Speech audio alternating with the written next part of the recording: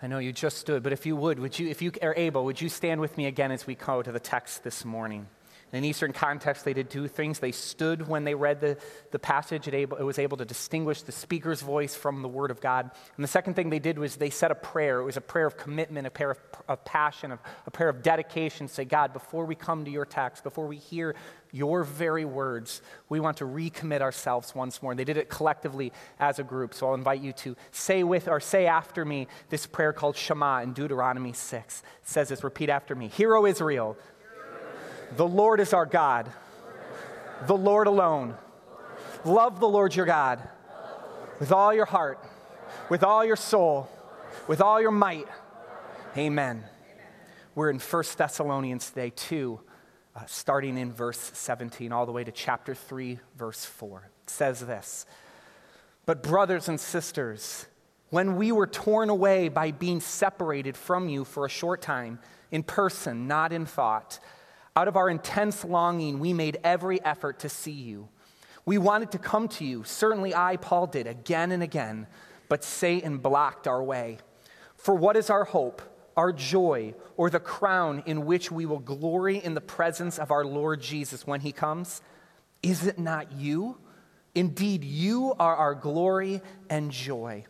So when we could stand it no longer, we thought it best to be left by ourselves in Athens. We sent Timothy, who is our brother and co-worker in God's service in spreading the gospel of Christ, to strengthen and encourage you in the faith, so that no one would be unsettled by these trials. For you know quite well that we are destined for them. In fact, when we were with you, we kept telling you that you would be persecuted, and it turned out that way, as you well know. This is the word of the God. Thanks be to God. You may be seated.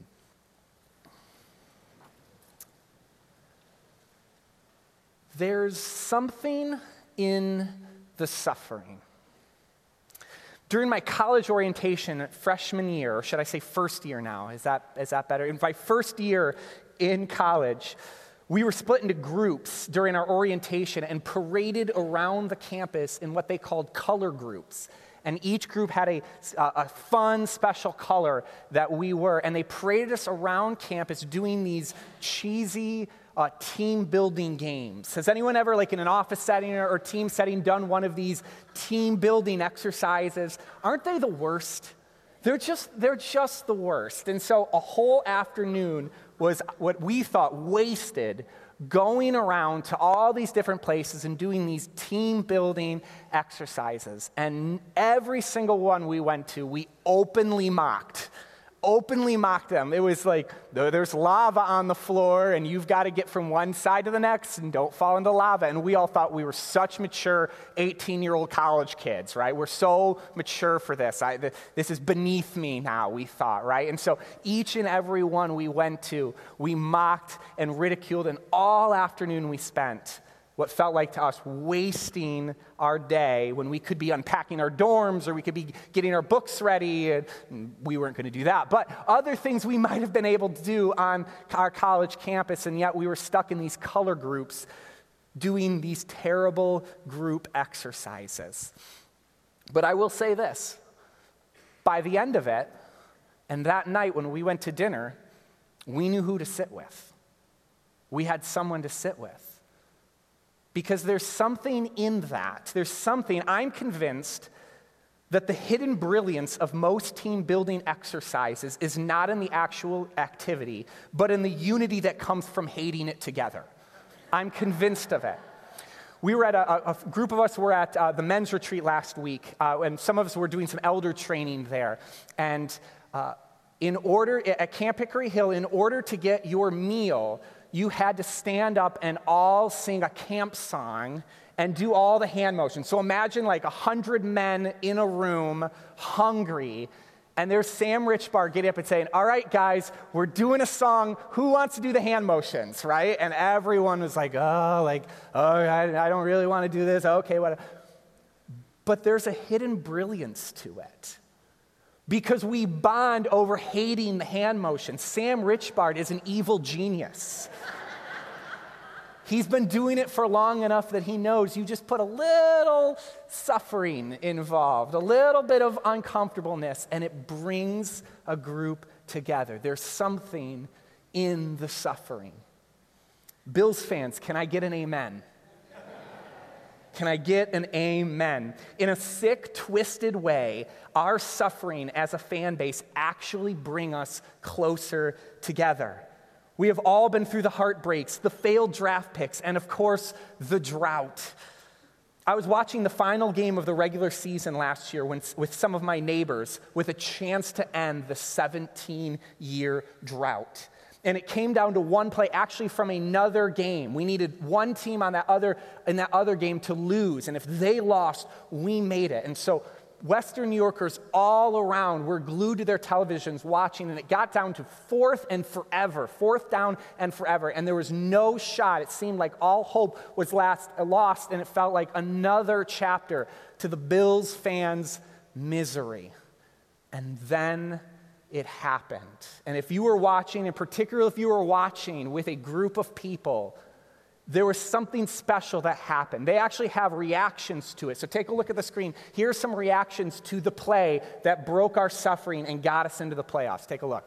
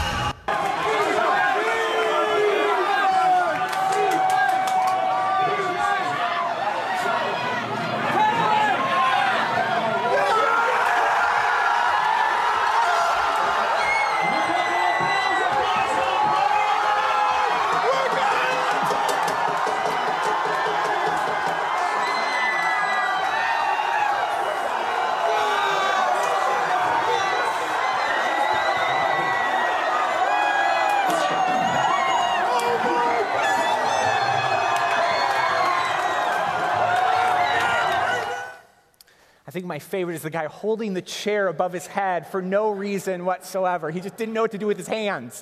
So he just lifted it up over his head in celebration. Like I said, I was watching the game with some neighbors, and we've been only there for a couple years now.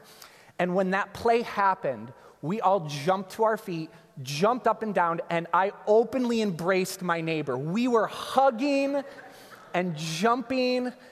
What other context ever would I be hugging another grown man and jumping up and down other than this?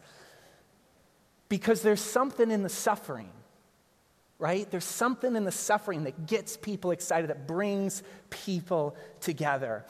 This section of Thessalonians reveals a great adoration and celebration that Paul has for the Thessalonians. When you read this part of Thessalonians, you just can see how much Paul loves these Thessalonians. But we can't lose the context for which it comes. And a few verses earlier tells us, in verse 14, it says this: "For you, brothers and sisters, became imitators of God's churches in Judea, which are in Christ Jesus. You suffered for your own people the same things those churches suffered." And so when people are suffering together for a common goal and a common purpose, it brings people together. So this adoration and this love comes under the context of suffering. And we actually see that later on in this passage. He says, hey, we told you it was going to happen, and surely it did.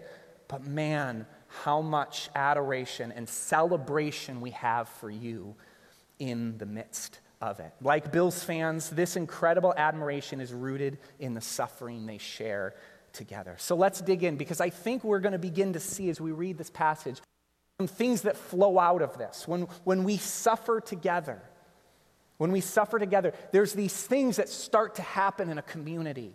And I think Paul hits on some of these things, and I think they'll be helpful for us to see because there's something in the suffering. So let's take a look. Starting right at the beginning, and this will be your first fill-in this morning, or your second one in this. There's something in the suffering that grows love. There's something in the suffering that just grows our love. It says this, but brothers and sisters, when we were torn away by being separated from you for a short time, in person, not in thought, out of our intense longing, we made every effort to see you. We wanted to come to you. Certainly I, Paul, did again and again, but Satan blocked our way. I want us to take a look at some of the language here because Paul uses some language here really intentionally, and it really shows us what it is that he is communicating here. First off, notice it says, and perhaps if you're looking at a Pew Bible or in other versions, it will say, we were torn away from you. But the word in the Greek is the word orphanos, which means to orphan, orphanos. So Paul's saying here, not just that we were torn away, we were orphaned by you. Earlier in the chapter, in verse 7, Paul says, we were gentle among you like a mother caring for her little children.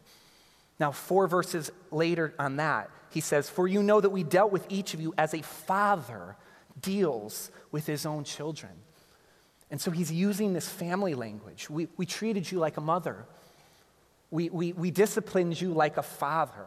We have tender love for you. And so when we were forced to separate, it felt like we were orphaned. To say I was torn away means one thing, but to say orphaned has a different tone, doesn't it? And so it shows this intimate and important relationship to them. One of the most, if not the most intimate, important relationships in the world. A parent and a child. And this is how it feels when we are separated from you. He goes on to say that we were separated from you in a short time, not in physically, but not in thought. But the word there actually is cardia. It's where we get the word cataract. It's a heart. It's the meaning of the heart. So we didn't just remove from our physical and into our thought, but actually you were in our heart. We weren't ripped apart from you in heart. He says, you're in my heart. He says, I love you with all my heart. We use the same language, but we don't say it to everyone, right? I don't say to my mailman that he's in my heart. He doesn't give me my thing, and I say, thank you, I love you with all my heart. He'd be like, okay, and then he'd walk across the street and leave, right? I don't say to my grocer, you're in my heart today, man, right? That'd be a little weird, right? We say this, we use this language of heart and being in someone's heart when they're intimately close to us and connected, our family, our close friends. So he says, we are separated in physicalness, in person, but not in my heart, not in my heart. And then he says this, he says, I abundantly hastened in earnest to see you. He doesn't say that exactly, but he uses 3 different words that mean like, really gotta have it. He uses 3 Greek words here when only one would do, right? He could say our desire to see you was abundant. He could say our desire to see you was hastened. He could have said our desire to see you was in earnest, but instead he uses all 3 to make the point.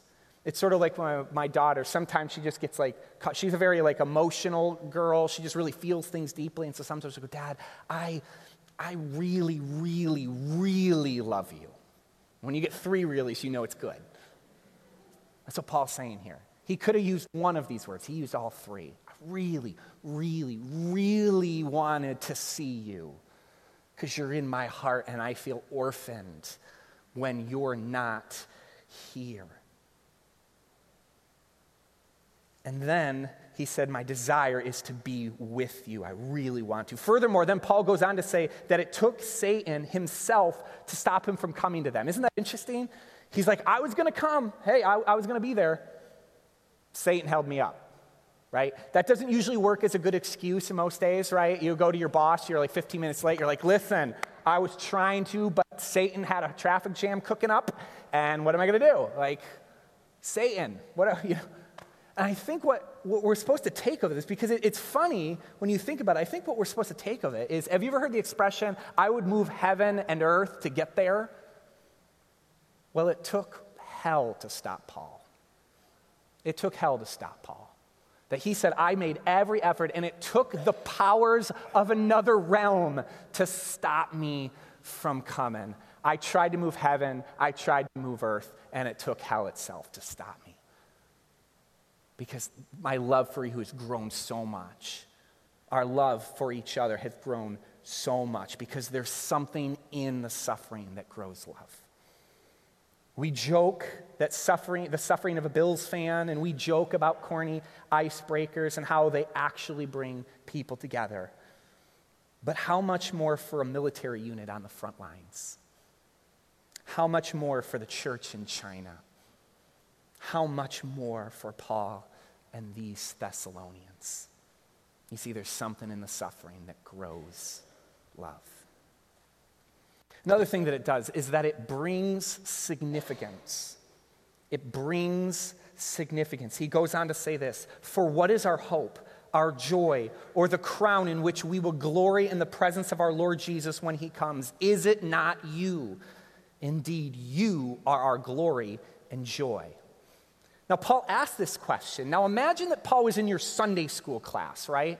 And he asked this very question. He goes, hey, guys, what is our hope? What is our joy? What is our crown? What would we answer? What's the Sunday school answer? Jesus, right? So it's funny, he asked this question, like, what is your hope? What is your joy? What is your crown of glory? And you would think the answer was, well, obviously it's Jesus, but that's not the answer. He says it's you, the Thessalonians. You, he says, are my joy and my glory. What's going on here? When Scripture talks about crown, I think that the key here is the crown, the idea of the crown. You are a crown of glory. Because we say this to people too, right? We say, like, you're my joy, you're my love. I'm really hoping that happens, right? We'll say that. And that makes a little sense, maybe, that Paul's saying, listen, you're my hope, you're my joy, like, we're so encouraged by you. But then he says, you are the crown of glory, our crown of glory.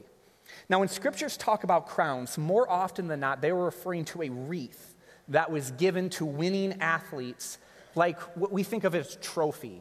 So when you see a crown here, really the best image in our day would be something like a trophy. Now I want to show you a trophy that currently I possess. Right here. This is the trophy that sits in my office. Now, sometimes, a couple times probably a week, late in the day when we just need a brain break, some of us in the office go upstairs to the youth room and play ping pong. All right, we like to play ping pong there. It just kind of brushes the cobwebs off and get us moving a little bit before we close out the day.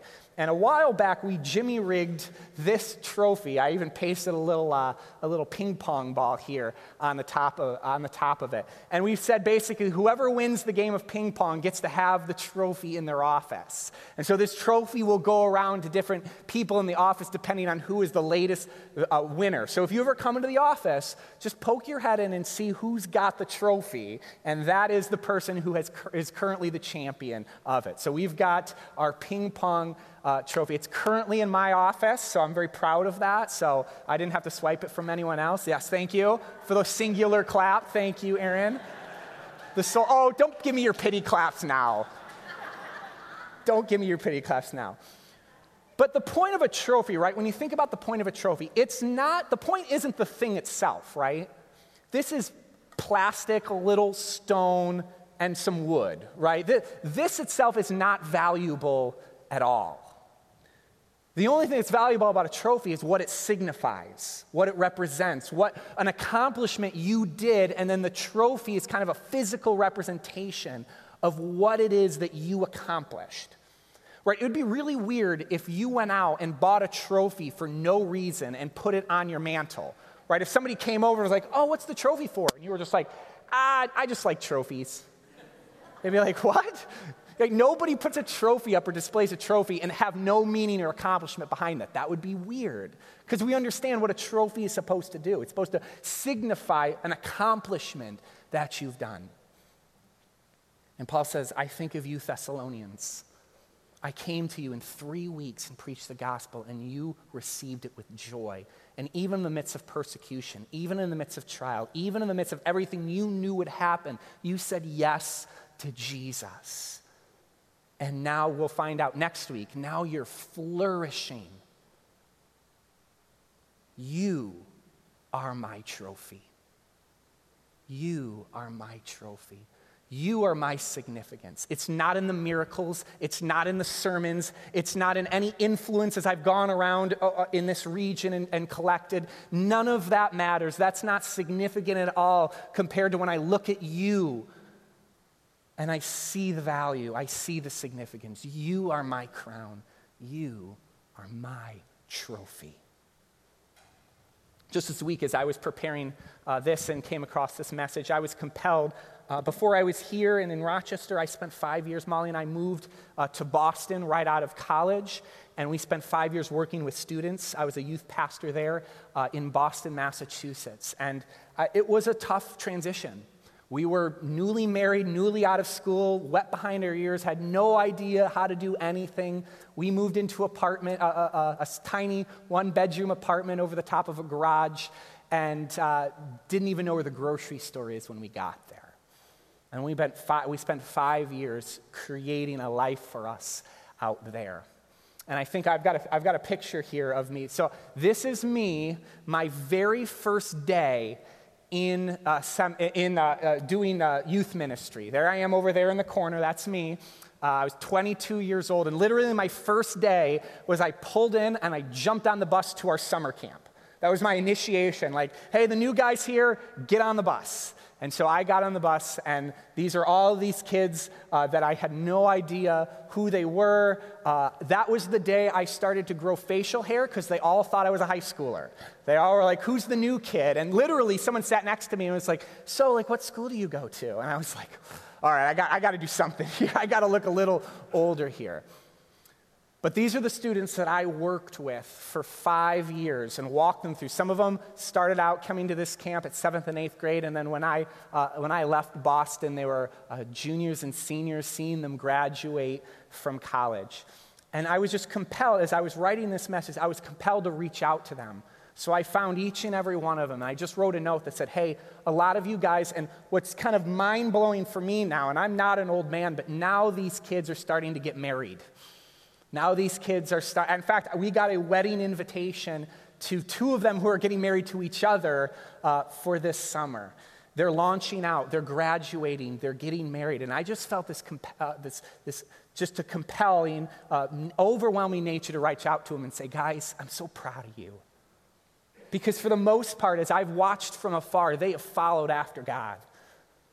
And they're going into business, and they're going into politics, and they're going into ministry, and they're going to make an impactful nature to the kingdom.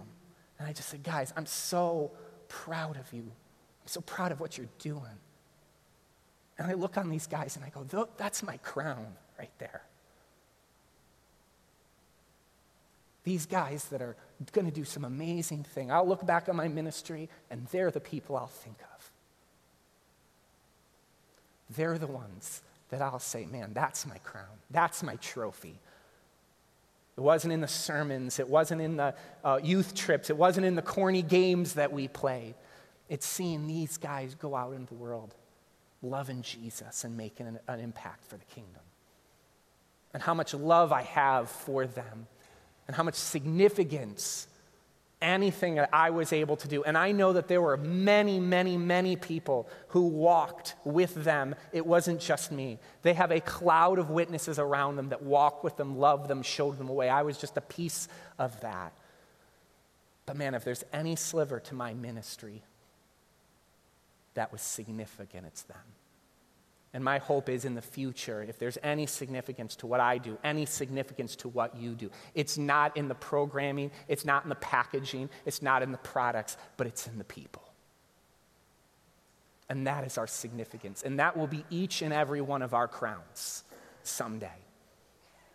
We will all have crowns of the people that God, through his Spirit, through his name, because we can't do it ourselves. It's not because I was great. It's not because you're great. It's not because you're some holy person. It's not because I'm some holy person. It's enabled by the Holy Spirit that we get to be part of people's lives, and we get to make a difference. And the grace of God allows us to wear a crown of the names of those that we were able to walk with. There's something in the suffering that brings significance. There's something in the suffering that brings significance. Finally, if suffering grows love, if suffering brings significance, suffering also requires support. It requires support. It says this: we sent Timothy, our brother and co-worker in God's service in spreading the gospel of Christ, to strengthen and encourage you in the faith, so that no one would be unsettled by these trials. Now, this might be the most obvious point I make, but suffering is hard. It's difficult, and it weighs you down at time, and everybody needs the support of someone else or a community of people to come alongside and say, we encourage you, we're going to strengthen you, we're going to be there for you so that you don't feel unsettled anymore. Now, he uses some interesting word choices. To strengthen means to stabilize. It literally means like getting both feet on the ground and making sure that you're in a nice locked position. I want to strengthen you. Some translations might say to embark or establish you. I want to establish you, keep you strong and keep you secure, keep you stable in your ways. And then Timothy, they say that we sent Timothy because we didn't want you to be unsettled. Now, literally, I love this. Literally, the word means the wag of a dog's tail. We didn't want you to be like the wag of a dog's tail. On Friday, sadly, the Gross family, who's part of our community, said goodbye to their golden retriever after many, many years together. His name was Murphy. And in a farewell message on Facebook, Holly posted a sweet video of Murphy greeting Dan after a 9-month deployment. He's in the military, and he went off for a 9-month deployment. And they got video of Murphy seeing Dan for the first time after 9 months. And that dog almost tackled him. I mean, he was so excited to see him. And you should have seen that dog's tail wag. Wag, wag, wag, wag, wag, wag, wag. Wag, wag. He was so excited to see him. Wag, wag, wag, wag, wag, wag, wag. Now it was a sweet video, and it was really wonderful to see. But what Paul is saying is that when it comes to your spiritual maturity, spiritual grounding, we actually don't want you to be like that.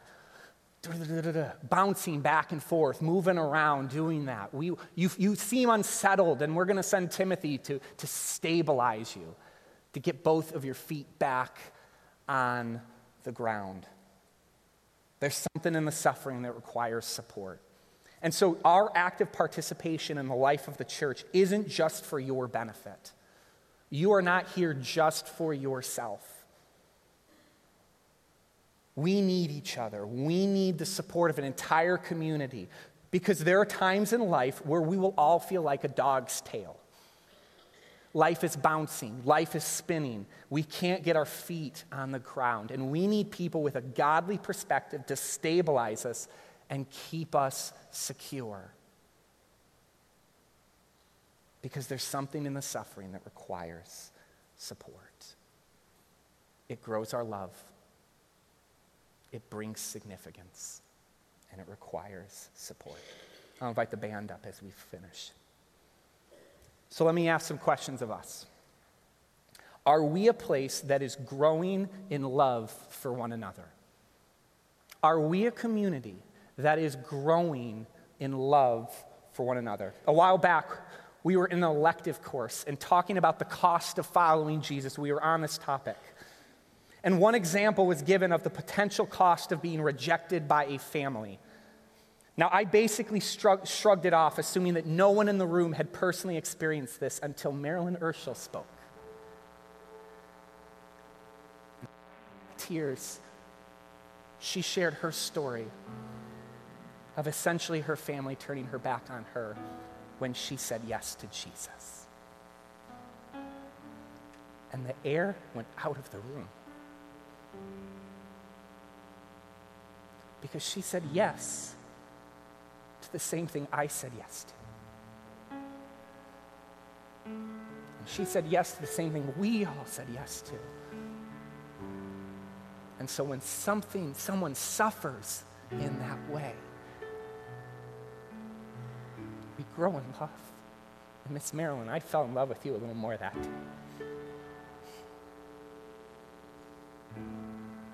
Are we a place of significance?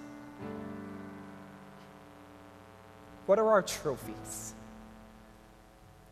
Are we proud of the programs and the products and the packaging? Or is our joy in the people here at Randall? We want to put on good programs. We want to make sure communication is clear. But at the end of the day, when we all get to heaven, will our community look around and say, our crowns, we're the people. Who is your crown? And the beauty of it all is that we are given a picture of what we will do with our crowns at the end of days. It says this in Revelation. Take a look. Surrounding the throne were 34 other thrones, and seated on them were 24 elders. They were dressed in white and had crowns of gold on their head. And whenever the living creatures give glory and honor and thanks to him who sits on the throne and who lives forever and ever, the 24 elders fall down before him who sits on the throne and worship him who lives forever and ever. And they lay their crowns before the throne and say, you are worthy, our Lord and God, to receive glory and honor and power. You see, the Sunday school answer is Jesus, because in the end, we lay all of our crowns at the feet of Jesus. All of our accomplishments, all the things that we've done, all the people we've influenced, in the end, we recognize, we take it off, and we lay it down at the feet of Jesus.